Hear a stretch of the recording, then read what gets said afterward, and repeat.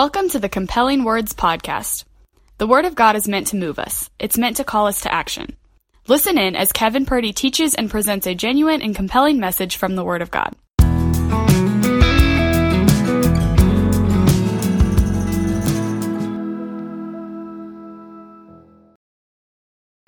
Have you ever found out that something you believed in was not true? I think we've all had that moment, haven't we? Where something that we believed in, something that we thought was real, something that was true, we come to find out that it's not actually true. We've all had those moments. I don't remember exactly how old I was, but I was just a little boy, and when I was a little boy, I was big into comic books. Anybody else? Please, somebody raise your hand. Okay, thank you. I was really afraid there for a minute. I was big into comic books. I had, lots of superhero comic books, and I had a whole bunch of Archie comic books. I don't know if you remember those or not, but here's the thing. Those comic books had advertisements on the back few pages. They had these advertisements, and one of those ads got my attention. It was the perfect pet. It was sea monkeys. That ad grabbed my attention. It just looked so cool. The ad promised that it was a bowl full of happiness. You just add water and they come to life. It said they're so eager to please, they can even be trained. You'll never grow tired of watching them. They're the most affordable pet ever to bring smiles, laughter, and fun into your home. It sounded great. It sounded fascinating and fun. But the truth was a little bit different. Sea monkeys are really nothing more than this hybrid breed of brine shrimp. When you buy them, you get what looks like a little packet of dust. And what it actually is the shrimp's eggs. And you put them into water. When you add them to water, something magical you're expecting something magical to happen. But it really doesn't. Nothing really magical happens. Eventually, if things are just right, you might get a few that bring forth life, but they don't look like these aquatic monkey mini people living these fascinating underwater lives. They're just these strange-looking amoeba-like shrimp that you have to see with a magnifying glass, and all they do is swim around. It was not a bowl full of happiness. Let me tell you.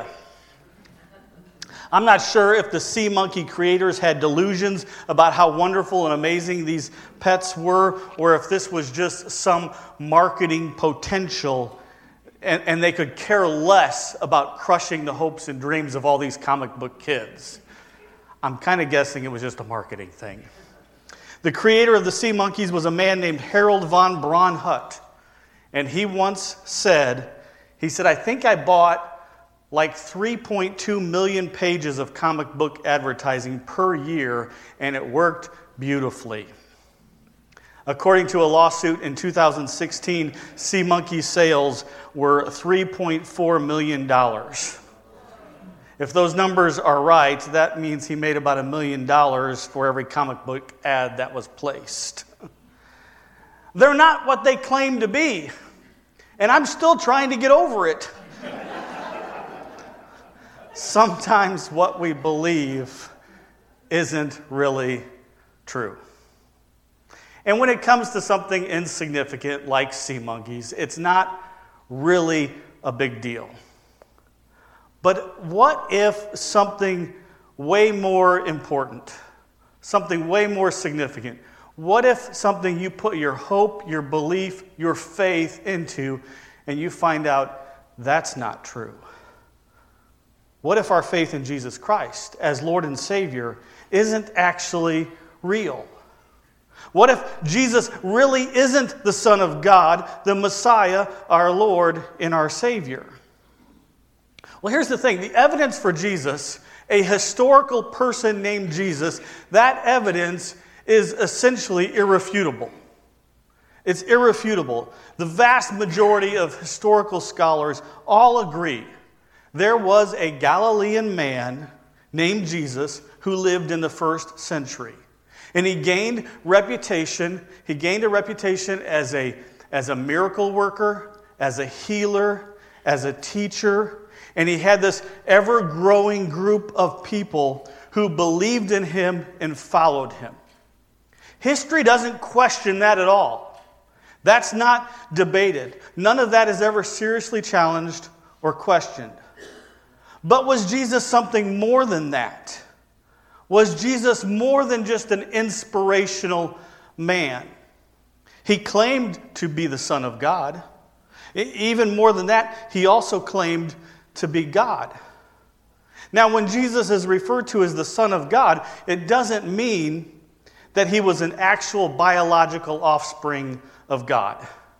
It just means that he was God manifested in a physical form, a human. He was God in the flesh and blood. In Matthew 26, verse 63, Jesus has been arrested and he's being questioned, and the high priest asks him, "Tell us, are you the Son of God?" And Jesus says, "Yes, as you have said."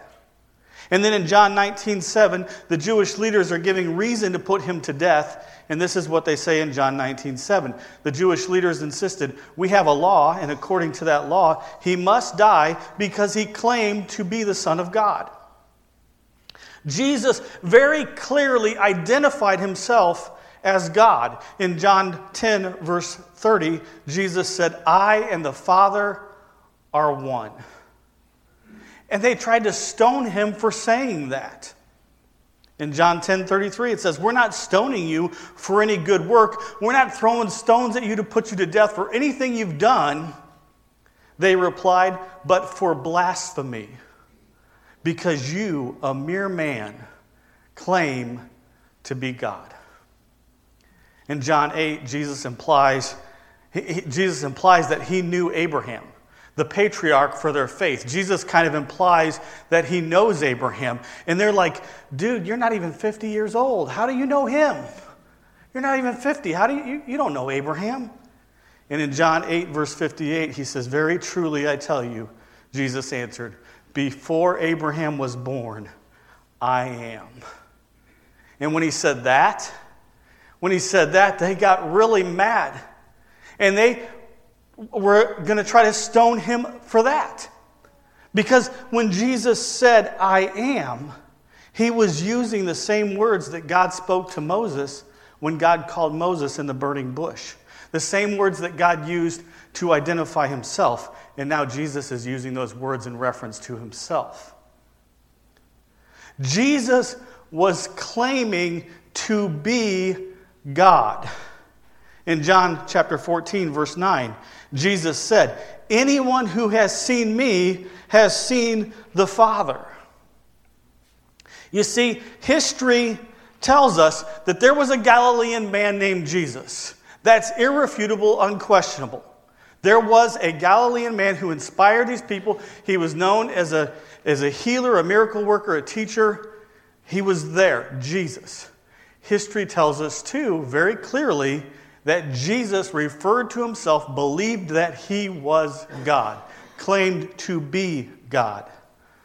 But here's the question. What does the evidence tell us? What does the evidence tell us? History says this about Jesus. Jesus said this about himself, but what does the evidence tell us? Is it true or is it false? Because that's really the question. We're not questioning if Jesus existed. We're not questioning if Jesus claimed to be God. The question is, what does the evidence tell us? Is it true or is it false? Did you hear about the little boy taking the test at school? He was taking his test, and the teacher noticed that as he's going through the test, he keeps flipping a coin. Flip a coin and then write the answer, flip a coin, write the answer. So she's kind of watching. A little bit later, he's done with the test, and all of a sudden, he's flipping the coin again. And she goes, what are you doing? He goes, I'm just checking my answers. Flipping a coin to figure out true or false is just taking a guess at the answer. Here's the thing, we don't have to guess about what Jesus said. We don't have to guess about who Jesus said that he was. We don't have to guess if he's the Son of God, the Messiah, our Lord and our Savior. We don't have to guess. We don't have to flip a coin, try to figure out if it's actually true or if it's false. Because we have the evidence. We have the answer. We know the answer, and we know that that answer is true. And how do we know that? Because of the resurrection. Because of the resurrection. The resurrection is validation of who Jesus claimed to be. It's validation for who Jesus claimed to be. Without the resurrection, we could follow Jesus. We could follow Jesus because of what he taught. I mean, it's good to love one another. It's good to serve those in need.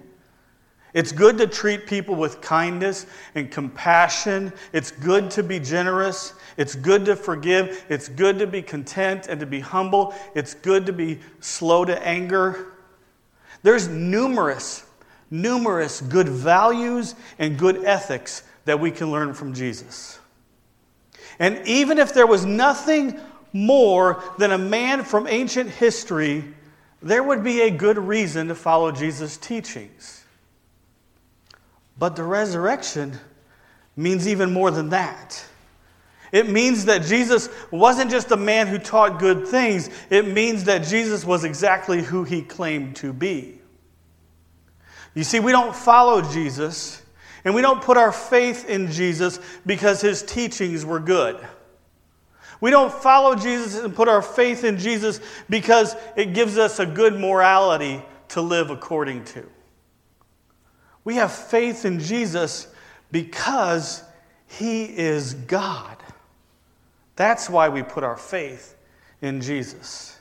And because he is God, his teachings are even more than just good. They are truth. They are truth. Our culture today tries to dismiss truth and say that truth is not absolute and it's not real, that it can change. It doesn't change because Jesus is truth. The resurrection is validation for everything Jesus said and validation for everything that Jesus did. And that includes when he died on the cross. Because of the resurrection, we know that it wasn't just a martyr's death upon the cross. We know it wasn't just the death of a good man who taught some good things. We know what that death on the cross accomplished. The resurrection is the evidence and the proof that Jesus is Lord. And because Jesus is Lord, we know that he is able to forgive our sins by taking the penalty for sin upon himself. You see, Jesus' death on the cross took the guilt and the punishment for our sins, and we are forgiven, our sin is atoned for, and we are brought into Christ. Jesus' resurrection is proof that Jesus is our salvation. Ephesians 2:8 says, "For it is by grace you've been saved through faith. And this is not from yourselves, it's a gift of God."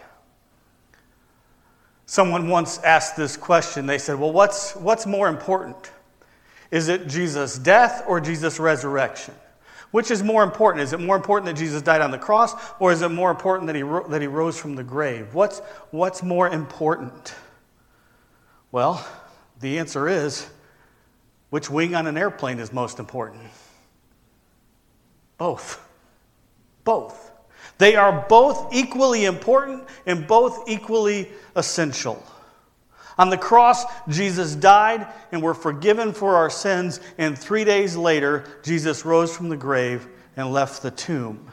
Death was conquered. Death was defeated. Satan was defeated. And in Christ, we share in his victory. In Christ, we share in his victory. Romans 5:10 says, while we were God's enemies.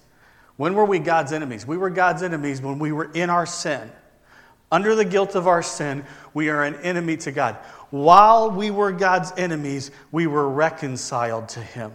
Through the death of his Son, how much more, having been reconciled, shall we be saved through his life? The death and resurrection are both right there in that verse. So is our sin. We are reconciled. Our sin is done away with. We are made right with God through the death and the resurrection of Jesus. 1 Peter 3:21 says that we've been saved by the resurrection of Jesus Christ. The death and resurrection of Jesus is our salvation. 1 Corinthians 15, verse 3 and 4 says, what I received I passed on to you as of first importance. What importance? First. First importance, that Christ died for our sins according to the Scriptures, that he was buried, and that he was raised on the third day. 1 Corinthians 15, verse 17 says, if Christ had not been raised, your faith is futile, worthless, it says in other versions. Your faith is worthless. You are still in your sins if Christ had not been raised. If Christ had not been raised, your faith is worthless because you are still in your sins. You see, without the resurrection, our faith doesn't have an impact. It's useless because we're still under the judgment, the guilt, and the condemnation of our sins. Without the resurrection, there's no hope, there's no promise beyond this life. Because without the resurrection, we are still guilty for our sin. And after this life, if we're still guilty for our sin, we will get the punishment that we deserve. If we are still in our sin after this life, we will get the punishment that we deserve. But the gospel is called good news. The gospel is called good news. It's good because the gospel leads us to a cross, to a tomb, and to a risen Savior. Again, 1 Corinthians 15, looking at verse 1 through 8. You received this good news, that's the gospel, Jesus' death and resurrection. You received this good news and continue strong in it, and you're being saved by it if you continue believing what I told you. If you do not, then you've believed for nothing. I passed on to you what I received, of which is the most important. That Christ died for our sins, as the Scriptures say. That he was buried and was raised to life on the third day, as the Scriptures say. And that he was seen by Peter and then by the 12 apostles. After that, Jesus was seen by more than 500 of the believers at the same time. Most of them are still living today, but some have died. Then he was seen by James, and later by all the apostles. Last of all, he was seen by me. When Paul wrote this letter to the church in Corinth, when Paul wrote this letter, he was testifying to the resurrection of Jesus. He said, Peter saw him after his death. After his resurrection, Peter saw him. He said that James saw him. He said all the disciples saw him. He said 500 of the followers saw him. Paul himself even saw him. He said they are all witness to it. They are all witnesses, and most of them are still living. Essentially, Paul was telling them that there were lots and lots of people, hundreds of people, credible people who saw Jesus alive. And he was telling them, they're still living. If you want to go question them and talk to them about it, go find them. Because you can talk to them about it. They saw Jesus. When Paul said some of those who saw Jesus alive are still living, that tells us how early of a record this is. The facts were so recent, they could be checked, they could be challenged. Historian James Dunn said this tradition, this belief that Jesus resurrected, he said we can be entirely confident was formulated as a tradition within months of Jesus' death. And experts say this, experts say that it would take 2 generations before a legend could be developed strong enough to replace actual history. Here's what that means.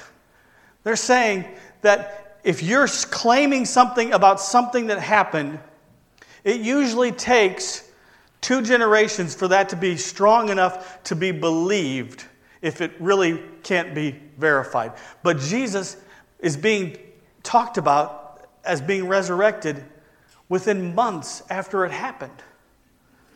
There's a written record that Jesus resurrected was being testified about and accepted as truth within months of the crucifixion.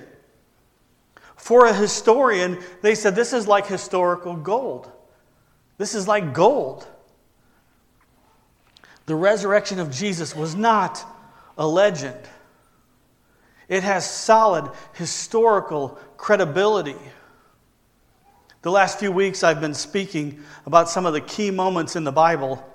The Bible is the true historical story of God. And we've been talking about it the last few weeks.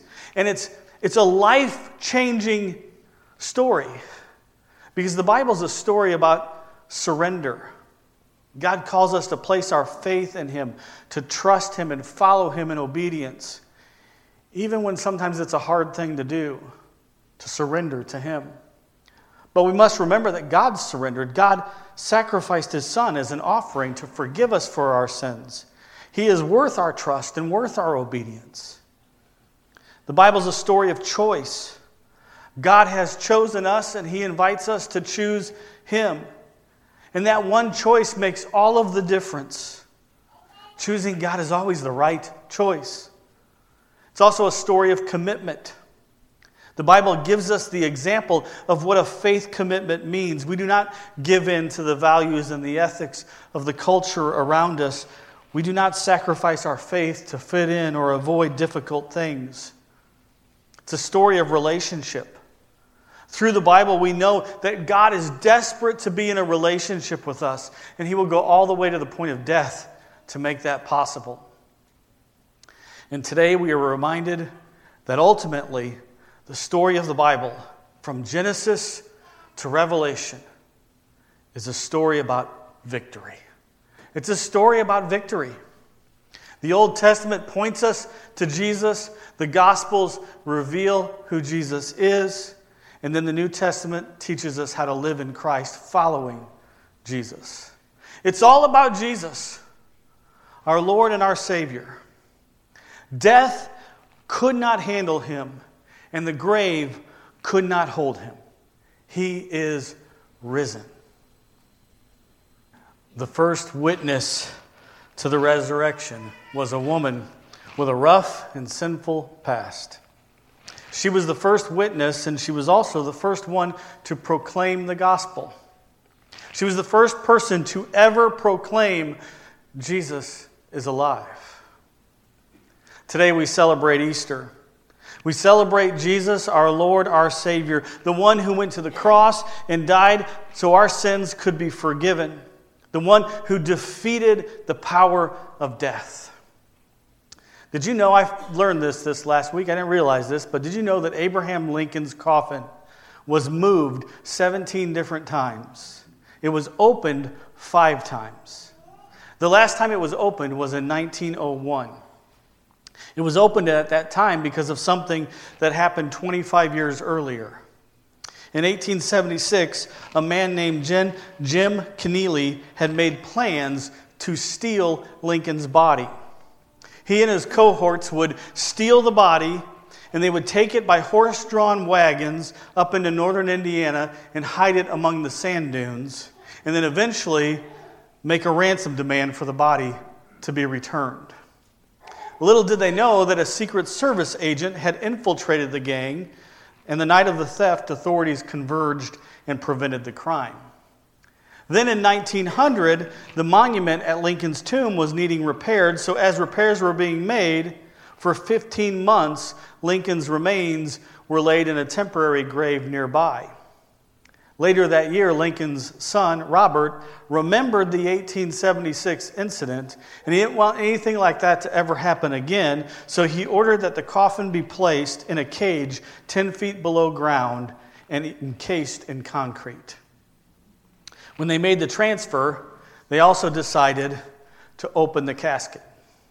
They wanted to put an end to all of the rumors because there was rumors being spread that theft had actually been successful and that Lincoln's body wasn't really there. So they wanted to open this to verify that.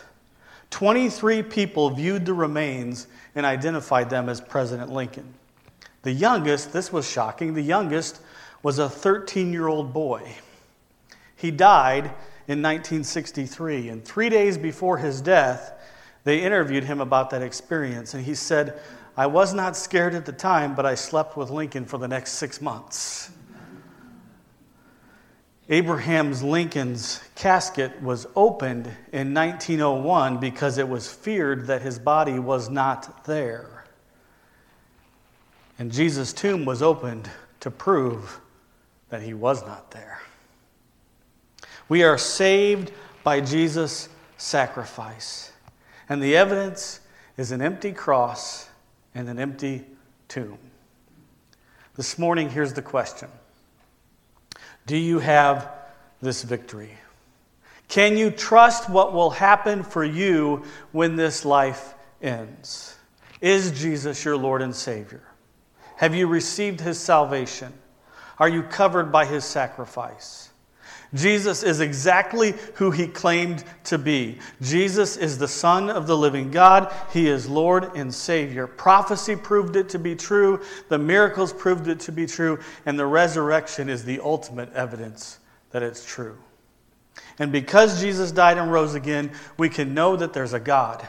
Because Jesus died and rose again, we can be forgiven. And because Jesus died and rose again, we can place our trust in him. And we know that there's more to life than just living and dying. There's meaning, there's value, and there's purpose. There is an adoption into the family of God and a home with God and with those in Christ when this life ends. In John chapter 11, verse 25, Jesus said, "I am the resurrection and the life. The one who believes in me will live, even though they die." Thanks for listening. Please take a moment to rate this podcast. May the Word of God be living and active in your life.